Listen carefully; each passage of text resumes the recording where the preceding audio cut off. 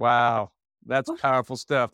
Power of the word. Okay, but then you had a hiccup in the program. Yep. Somebody removed the stake. Tell me about that. Yeah. So I come into work one day and I'm sitting there listening to one of the other leaders, and they're telling me about this tremendous theft that happened all at the same time. It was just like a group of people. And I'm sitting there listening to what she's saying. And she said, and there's window washers up there. And she said, and they're washing the windows. And um, and she was telling them bambinos, bambinos, because they were Hispanic and they couldn't understand English. And so she was telling them to shut the door. Well, in the meantime, all this is happening. There were 7 people with 7 carts. And I'm sitting there listening and I'm like, what is going on?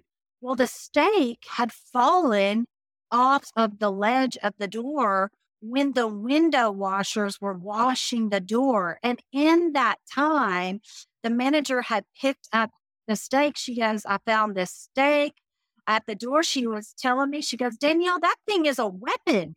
And she goes, I had to get rid of it. And I was like, you're darn right, it was a weapon.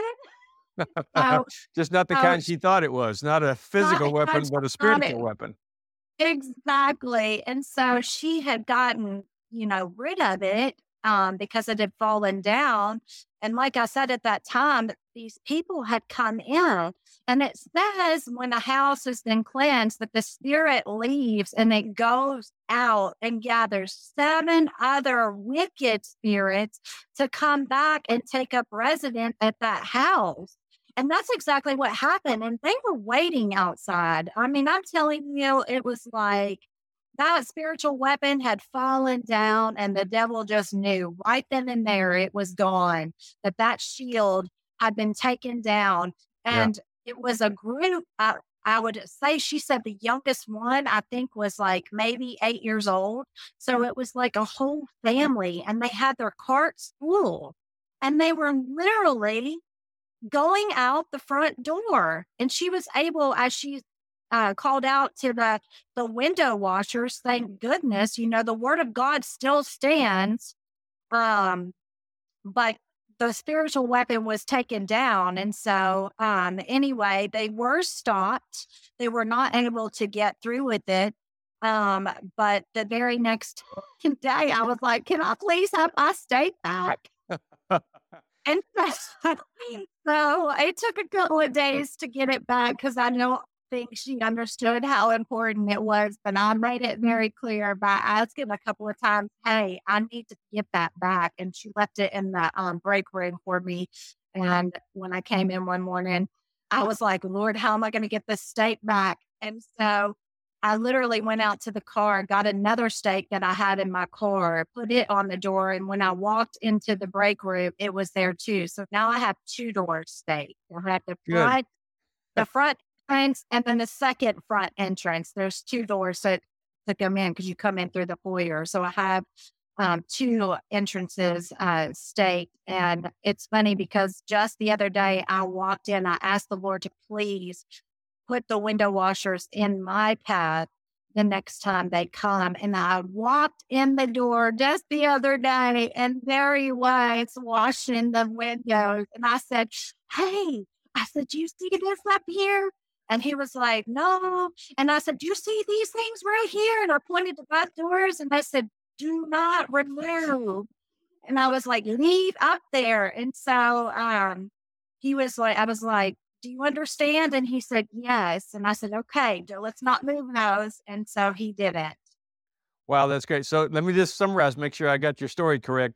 You put the stake up and all the thievery stopped. I mean, sometimes 10 or 20 a day, and it stopped. And the stake was taken down by the window washers, and seven more came back in and tried to ransack the store and take a lot of stuff out in 7 full baskets. Yeah, they were related. It was like a family. It was Yeah. like the Yeah. mother and the daughter and the son, and it was 7 of them. And that just threw. As soon as she was telling me that, I heard the Lord rise up with that verse. And Amen. I said, my gosh. And he was just letting me know that, hey, what you have done is spiritual and there's an enemy waiting for us to let our guard down. You know what I mean? You crack the Absolutely. door and the enemy can come in. And so we always have to be sober, vigilant, and on the alert, Yep. knowing that the adversary is lurking at any given point. Well, we are so thankful for your obedience to the Lord, for your commitment to Him, and from your willingness to share it publicly, even though we're not telling your last name, and we're not telling what state you're in, and we're not telling what the name of the story is. The principle is important. You invoked several spiritual weapons: prayer plus watch, prayer plus the spoken word, prayer Mhm, plus action in all these cases. But you put the stake out, you trusted the word enough to put it out. You did prayer plus fasting. You did mhm, prayer plus permission by the authority, and you saw a huge difference. And when the physical object was removed, mhm. then you saw the repercussions from that. There's power in Yeah, the Word of God. And I just want to thank you for coming on the podcast today. I want to thank you yeah, for sharing your story. And yeah, we may have you again someday. I know you have some other stories. We may come back to you one of these days and share some more of those if you're willing to. So I just want to remind everybody as we kind of close down this episode of Battle Plan, it's keep praying because prayer works. God loves you and we love you. Have a great day.